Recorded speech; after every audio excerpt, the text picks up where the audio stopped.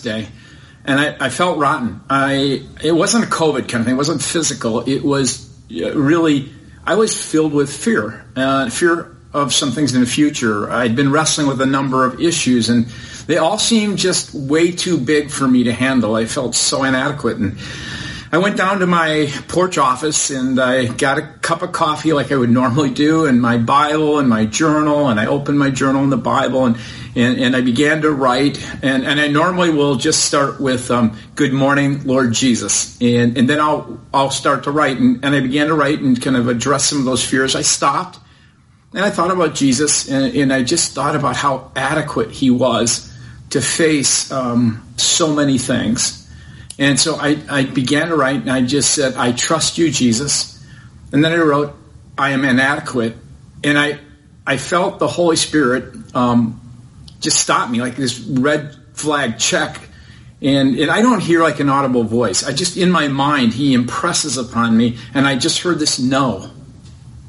And I realized what I just wrote wasn't true to who I am in Christ, my identity. And I looked at that, I'm inadequate, and the no, as I listened, I began to write, I feel inadequate. So I rewrote those words.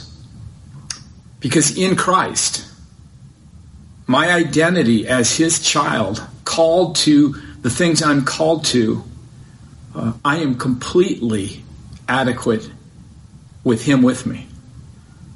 He has outfitted me to do the things he wants me to do. He has given me the ability to get from here to there. And it's not about me. It's more about trusting him. And that's what I want to try and communicate as you think about whatever it might be for you, getting from here to there, whatever here is now, and whatever there is in the future. God will get you there. This is what Moses and the children of Israel were wrestling with themselves. They had been freed from slavery.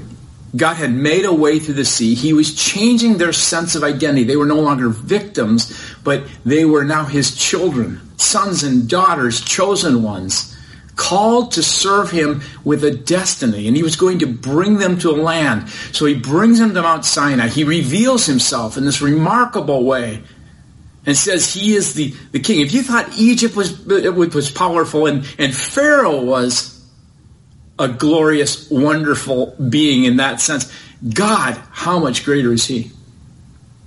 And so he revealed himself. He gave the law there at Sinai, and now they're getting ready to go to the land he had promised them. And this wasn't a promise just of the last few months or a couple years. This was a 400-year promise to a man called Abraham.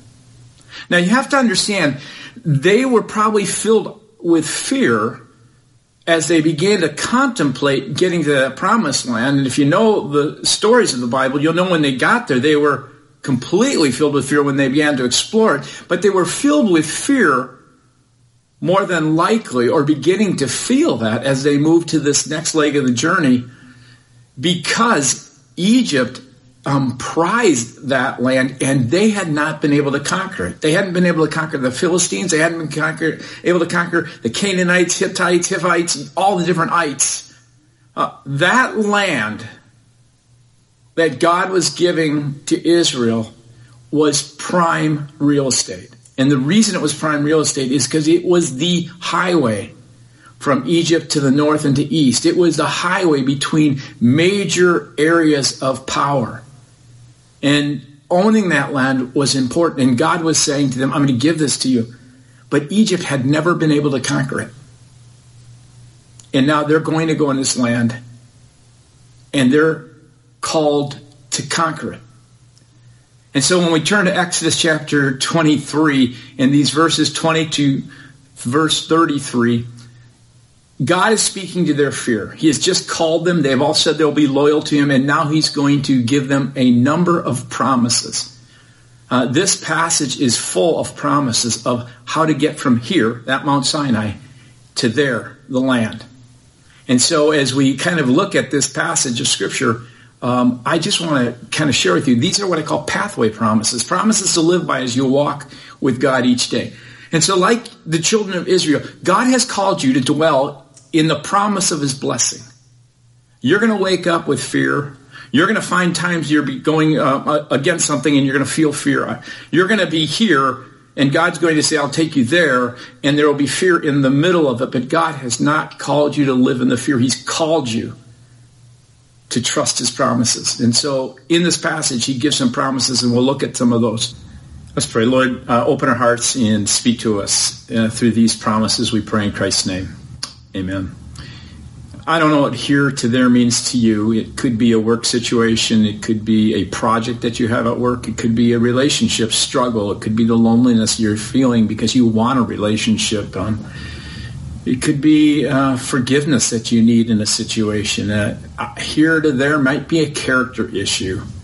Dealing with outbursts of anger, or getting a grip on lust, or the control of how greed just is like gravitates things with regard to what you want. Whatever here to there is, God promises to get you to the place he's prepared. So let's look at the first promise. God promises to personally go with you. And if you look at verses 20 to 23, he says, I'm sending, and he lists these things, an angel ahead of you. He says, pay attention to him and listen to what he says, and don't rebel against him. My name is in him, and if you listen to what he says and do all that I say, I'll be an enemy to your enemies and oppose those who oppose you. My angel will go ahead of you. This is a promise of God's presence. And the word angel is incredibly important here. It's this idea that the pre-incarnate, it's what in Scripture, and I don't have time to go through all this, but you can look at some Scriptures. Genesis 16:7, 22:11 are times when the angel of the Lord comes, or this angel comes, who is Jesus in the Old Testament. And basically, God is saying, I will personally go with you through these statements. He intertwines this fact that he is in this angel. So verse 21, pay attention to him and listen to what he says. If you think about the ascension, Jesus is transformed, and while he's just, it's like a rheostat light, he's being turned on and he's glowing in such a degree that they fall before him. He's just brighter than they can handle, this energy. It says that a voice came from the cloud saying, this is my son whom I have chosen. And then it says, listen to him. It's the idea of pay attention to him. Same exact kind of idea here. Verse 21 says, my name is in him. To say my name is in him means that God's very character and attributes are in him. It's virtually a synonym for God's effective presence. It's me in him who is with you, says God.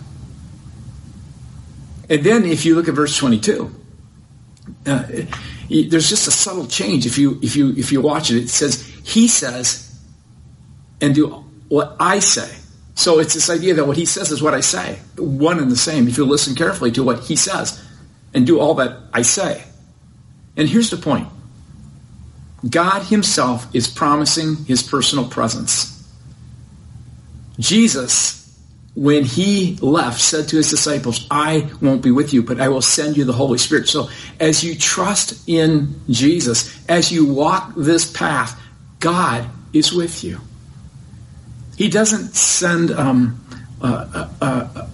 kind of like a rookie to go with you. He didn't send some lower angel. He himself went with them. Have you ever had these experiences where some of you in a work situation, you're meeting with a consultant and you're going to hire this consultant, and this guy that comes, he's the founder, he's incredible, he's just strategic, everything. And then when you go to work with them, they send someone else. And they send someone maybe, and I don't mean this in a negative way, but inexperienced, just out of college, let's say. God is saying, I'm not just sending someone in one of my my other consultants that's not as... I myself will walk with you and give you wisdom and guide you in this process, which leads to the second promise, which is the promise of God to protect you. He says, see, I'm sending an angel ahead of you, guarding you along the way. Even with this coronavirus, God doesn't want us to live in fear because Jesus is with you. His Holy Spirit is with you. It doesn't mean that you are to live carelessly, though. but to live wise and follow his guidelines and not to put the Lord to the test. And I don't know whether face masks are the latest rage are going to make the difference, but I do know that the authorities who have worked at this are asking us to do this. And so it's probably wise, as we're in church together, we're wearing face masks and we're not singing. All I know is one thing I just want to say to us as believers, wherever you may be at, it is not that big of a deal for us to sacrifice some of our rights for the potential health and safety of others. And you may, after it's all over, be right and say this was all, some of the stuff wasn't maybe necessary. But you know what? As we walk through it, let's be wise. And I think all I would say in this is that God's promise of protection is that he says he's going to walk with you. But he also tells us, he says if you've got a project, put your time into it and do what you need to do. Or if it's a relationship struggle, and don't just pray. You may have to say, I got to get some counseling. Do those things that are wise, and God will protect you. He'll go with you. The Apostle Paul encourages us to listen to those in authority if it doesn't defy God. But he says also live wisely and circumspectly. And then if you live that way with your conscience clear, you can live without fear because it's God's job to protect you. And the next promise, the promise is that God promises to go ahead of you. I think this idea of God going ahead of us is incredibly important in this passage. It's important, I think, even in our own lives to truly be aware of this. Verse 20, he says this 4 times. Verse 20, see, I'm sending an angel ahead of you to guard you on the way, to bring you there. Verse 22, my angel will go ahead of you, and he'll bring you into the land. And then verse 27, I will send my terror ahead of you and throw them into confusion. Verse 28, I will send the hornet ahead of you to drive out these ites out of your way. It's like God is sending an advance team before they've even taken their first step. So here he's giving this message to them. They haven't even started to move in that direction. They haven't even begun to take those steps. And think about it for yourself. Your own situation. Let yourself, maybe you're in that place and you feel that fear. Or when you're in that place and you feel that fear, remember this promise. And not only God's going to protect you and is he personally with you, but he's actually gone ahead of you. He even knew before you faced that fear. He's there. He's working things out on your behalf. All he's asking you to do is to trust him and take the next step. God's basically saying rest, relax, just trust and obey. And in your obedience, I will show up with power. I will bring you to that place that I want to bring you. And I got to share with you, it's not always easy. That's why God gives us these promises. What he is seeking to do is to build in us character. Our job is just to trust him. That's why in verse 24 and 26 of this passage, there's this list of, it's kind of a parenthetical paragraph. It's in the midst of these promises where he says, do not bow down before other gods or worship them or follow their practices. Follow me with your whole heart. Worship the Lord your God. It's the first parts of those commandments. And he says, if you do that, you can be guaranteed that I'm going ahead of you. I sent the advance team for you in the situation you're facing right now. God's already there. He's preparing it. I think about that idea of he's preparing that place. He says he's getting it prepared. I think of Jesus in his final day, looking at his disciples. He says, I'm going away, and if I go, I'm preparing a place for you. Just know this. If you're doubting God's ability to save you and what he did through Jesus, and you're saying, but my sin, listen to this. God has sent Jesus to take your sin. And not only that, he prepared a place, a home, so you could be at home in God's heart forever.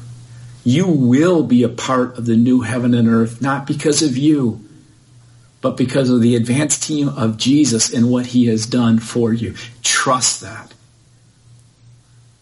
You will experience God's favor as you trust in that way, because God is doing something in you. He's creating his character, which is the next promise. God promises to get you there. He says, bit by bit. He says, I will not drive them out in a single year, because the land will become desolate and the wild animals, they just take it over. He says, I'll do it little by little. I'll drive them out before you. And I have to share with you, I don't like this verse. I want everything now. I mean, wait is not a real, it's not a word I like. Wait on the Lord. This whole idea of waiting and watching and praying. God, do it now. But I think this is interesting. This stuff about enjoy the journey and smell the flowers and live in the moment and be in the now. God, he's really kind of into that. He says, you know what? Don't miss the present. Be in it. Sometimes what we do is we have this idea where as we start looking at the future and we get our minds so wrapped up in there, we either get filled with fear or we start living in that place and we miss the reality of the things around us. Honestly, when I do look at this verse and think about it, I really do love this verse and its implications. This idea, little by little or bit by bit, moment by moment, God promises to get us where he wants us to be. There's a reason God goes slowly. My paraphrase, the Meyer paraphrase on this is, he's saying, I won't do this right away, but over time. You're not ready yet to possess what your heart desires.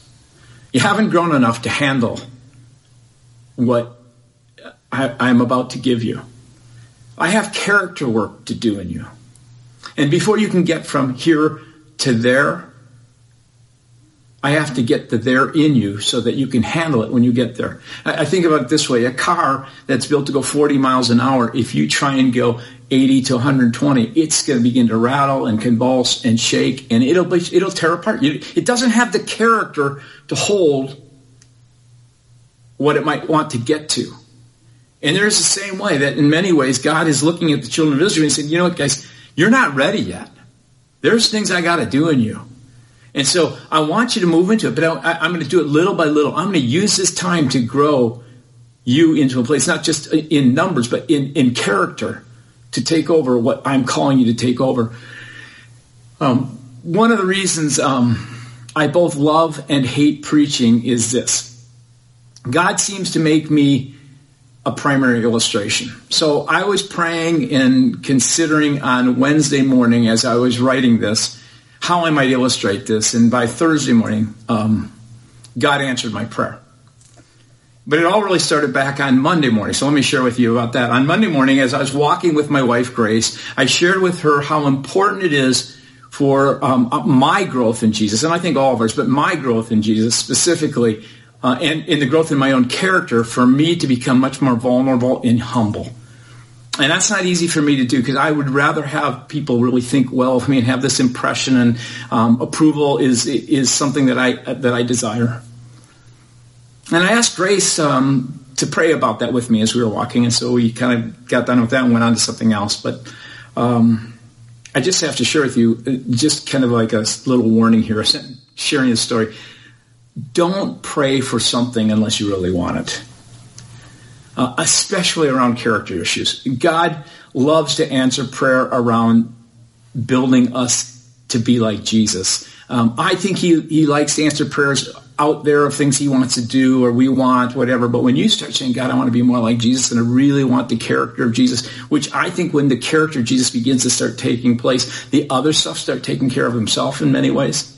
And if they don't, God gives you the grace and the ability to handle it. But Jesus knows it's little by little, bit by bit, that we get from here to there. So I'm on Monday praying that, and on Wednesday morning I'm truly excited. I've asked people to pray because I'm going to be starting this podcast. Sarah Galligan and Cy Lang and Mike Brinkman have been working since November to begin a WOYZ free podcast that I'm going to be doing called Conversations. And I was really excited about this. I'm putting this one together. The first has a series of 3 or 4, which is Let's Talk About Racism. And I want to handle those issues that we sometimes can't get to the pulpit and deal with them in a way that gives some biblical perspective or some understanding around that. And so we're getting all set to launch, and I'm excited about it. I had lined up Dr. Rob Vischer for Wednesday afternoon. He's the Dean of the Law at St. Thomas University. He's a Harvard Law grad, really bright guy. He spoke back in our church back in November. He spoke at our church, and some of you remember his sharing. He spoke a little bit about racism at that Sunday. Anyway, Rob called in, and we had this incredible conversation about racism and critical theory and justice, and we went about an hour, and I knew we'd probably added some, but I thanked him as we got done, and he hung up, and as he hung up and I hit the end button, I realized I failed to hit record. And I literally fell on my knees on the floor and bellowed, "No!" 3 times. "No! Why? Oh, why?" And then, out of my lips, "Why, God?" As if God was somehow responsible for my human error. Anyway, I was so embarrassed. So humbled. It actually had been what I've been praying for. And so at 8:30 that evening, after about 4 hours, I had a dinner that I had to be in. About 4 hours later, I humbly and vulnerably sat down and sent Rob an email. And I have to share with you, I wanted to, it's one of those times where you just don't, I wanted to say it was a technical issue or this. I just said, "No, God, I just going to be stupid. Look, I'm going to be real vulnerable." So I wrote him, I said, "Thanks for taking time to record the podcast this afternoon, and I'm quite embarrassed to share this. But I blew it and failed to hit the record prior to beginning our conversation. So here's the request." And I said, "Would you be willing to re-record the conversation?" And told him, "You've already been generous enough with your time. If that doesn't work, that I get it." In about a half hour, he responded. He said, "You idiot." No, he didn't say that. Just kidding. Those are really my thoughts that had been going into my head for the last 4 hours. But here's what he wrote me. He said, "The joys of technology. No worries whatsoever. The other day I inadvertently recorded on Zoom a meeting which was not to be recorded." And he said, "We'll consider today the dress rehearsal," and then gave me some times. There are a couple things that was just so powerful for me. When I was vulnerable, just showed up. It was in that showing up that God brought some incredible healing in my heart. But the other thing that I want you to think about, and I say this again, be really careful for what you pray for.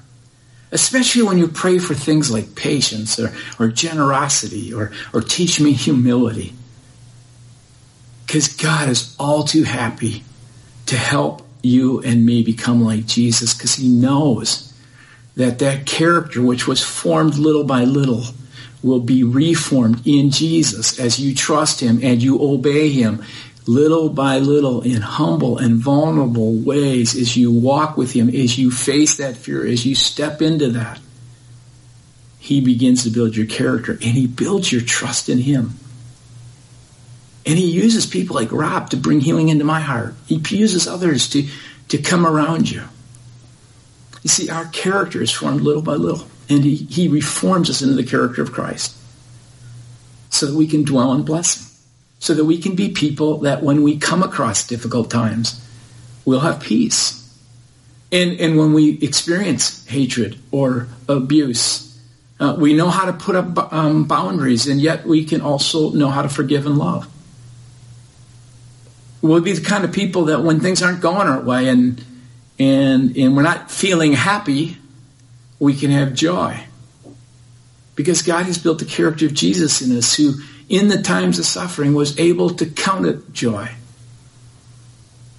Right now you may be right where God wants you so that he can form in you what is necessary to get you from here to there. And the last thing I want to share with you is that God promises to make it happen. In other words, don't forget this. You're not in the room where it happens. God is in the room where it happens. God is in heaven on his heavenly throne. He lives in this realm of the Spirit. It is in the Spirit that moves the things in the physical. God is the one, as you trust and obey, he makes it happen. What he decrees is and will be. And when God speaks, he creates.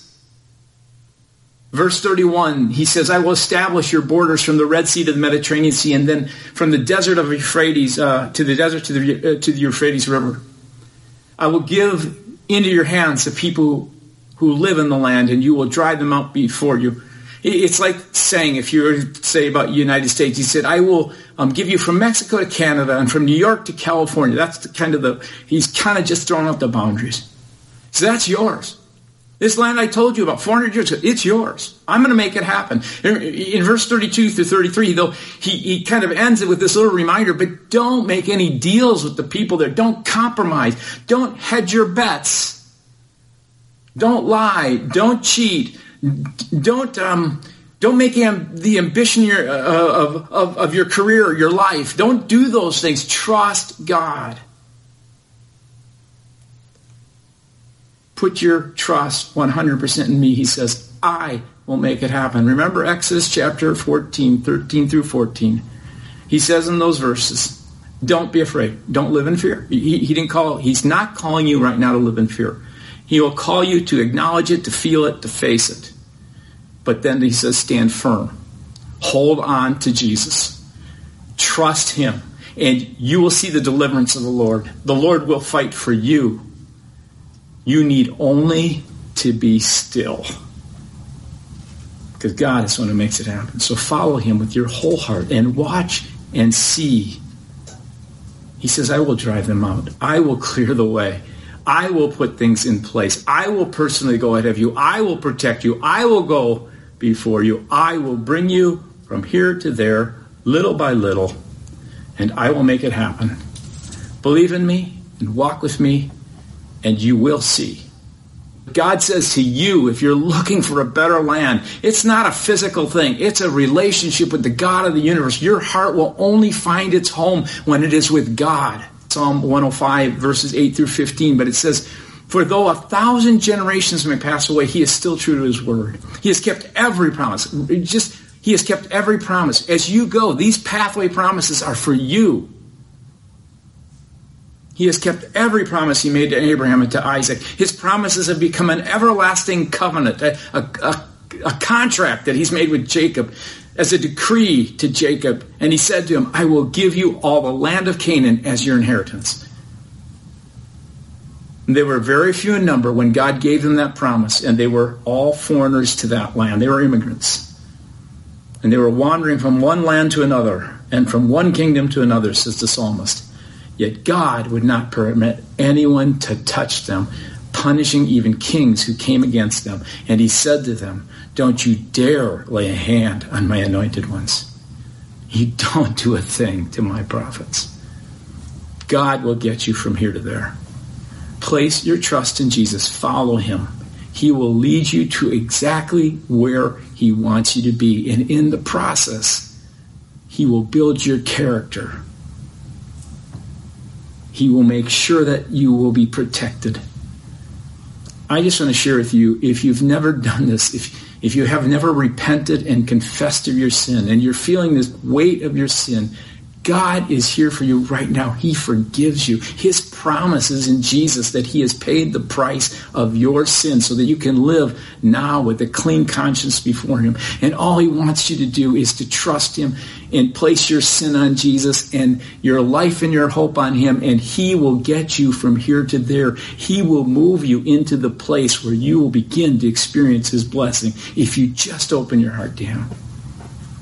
For 1,000 generations may pass away, yet God, he will be true to his word for you and the generations that trust and follow you.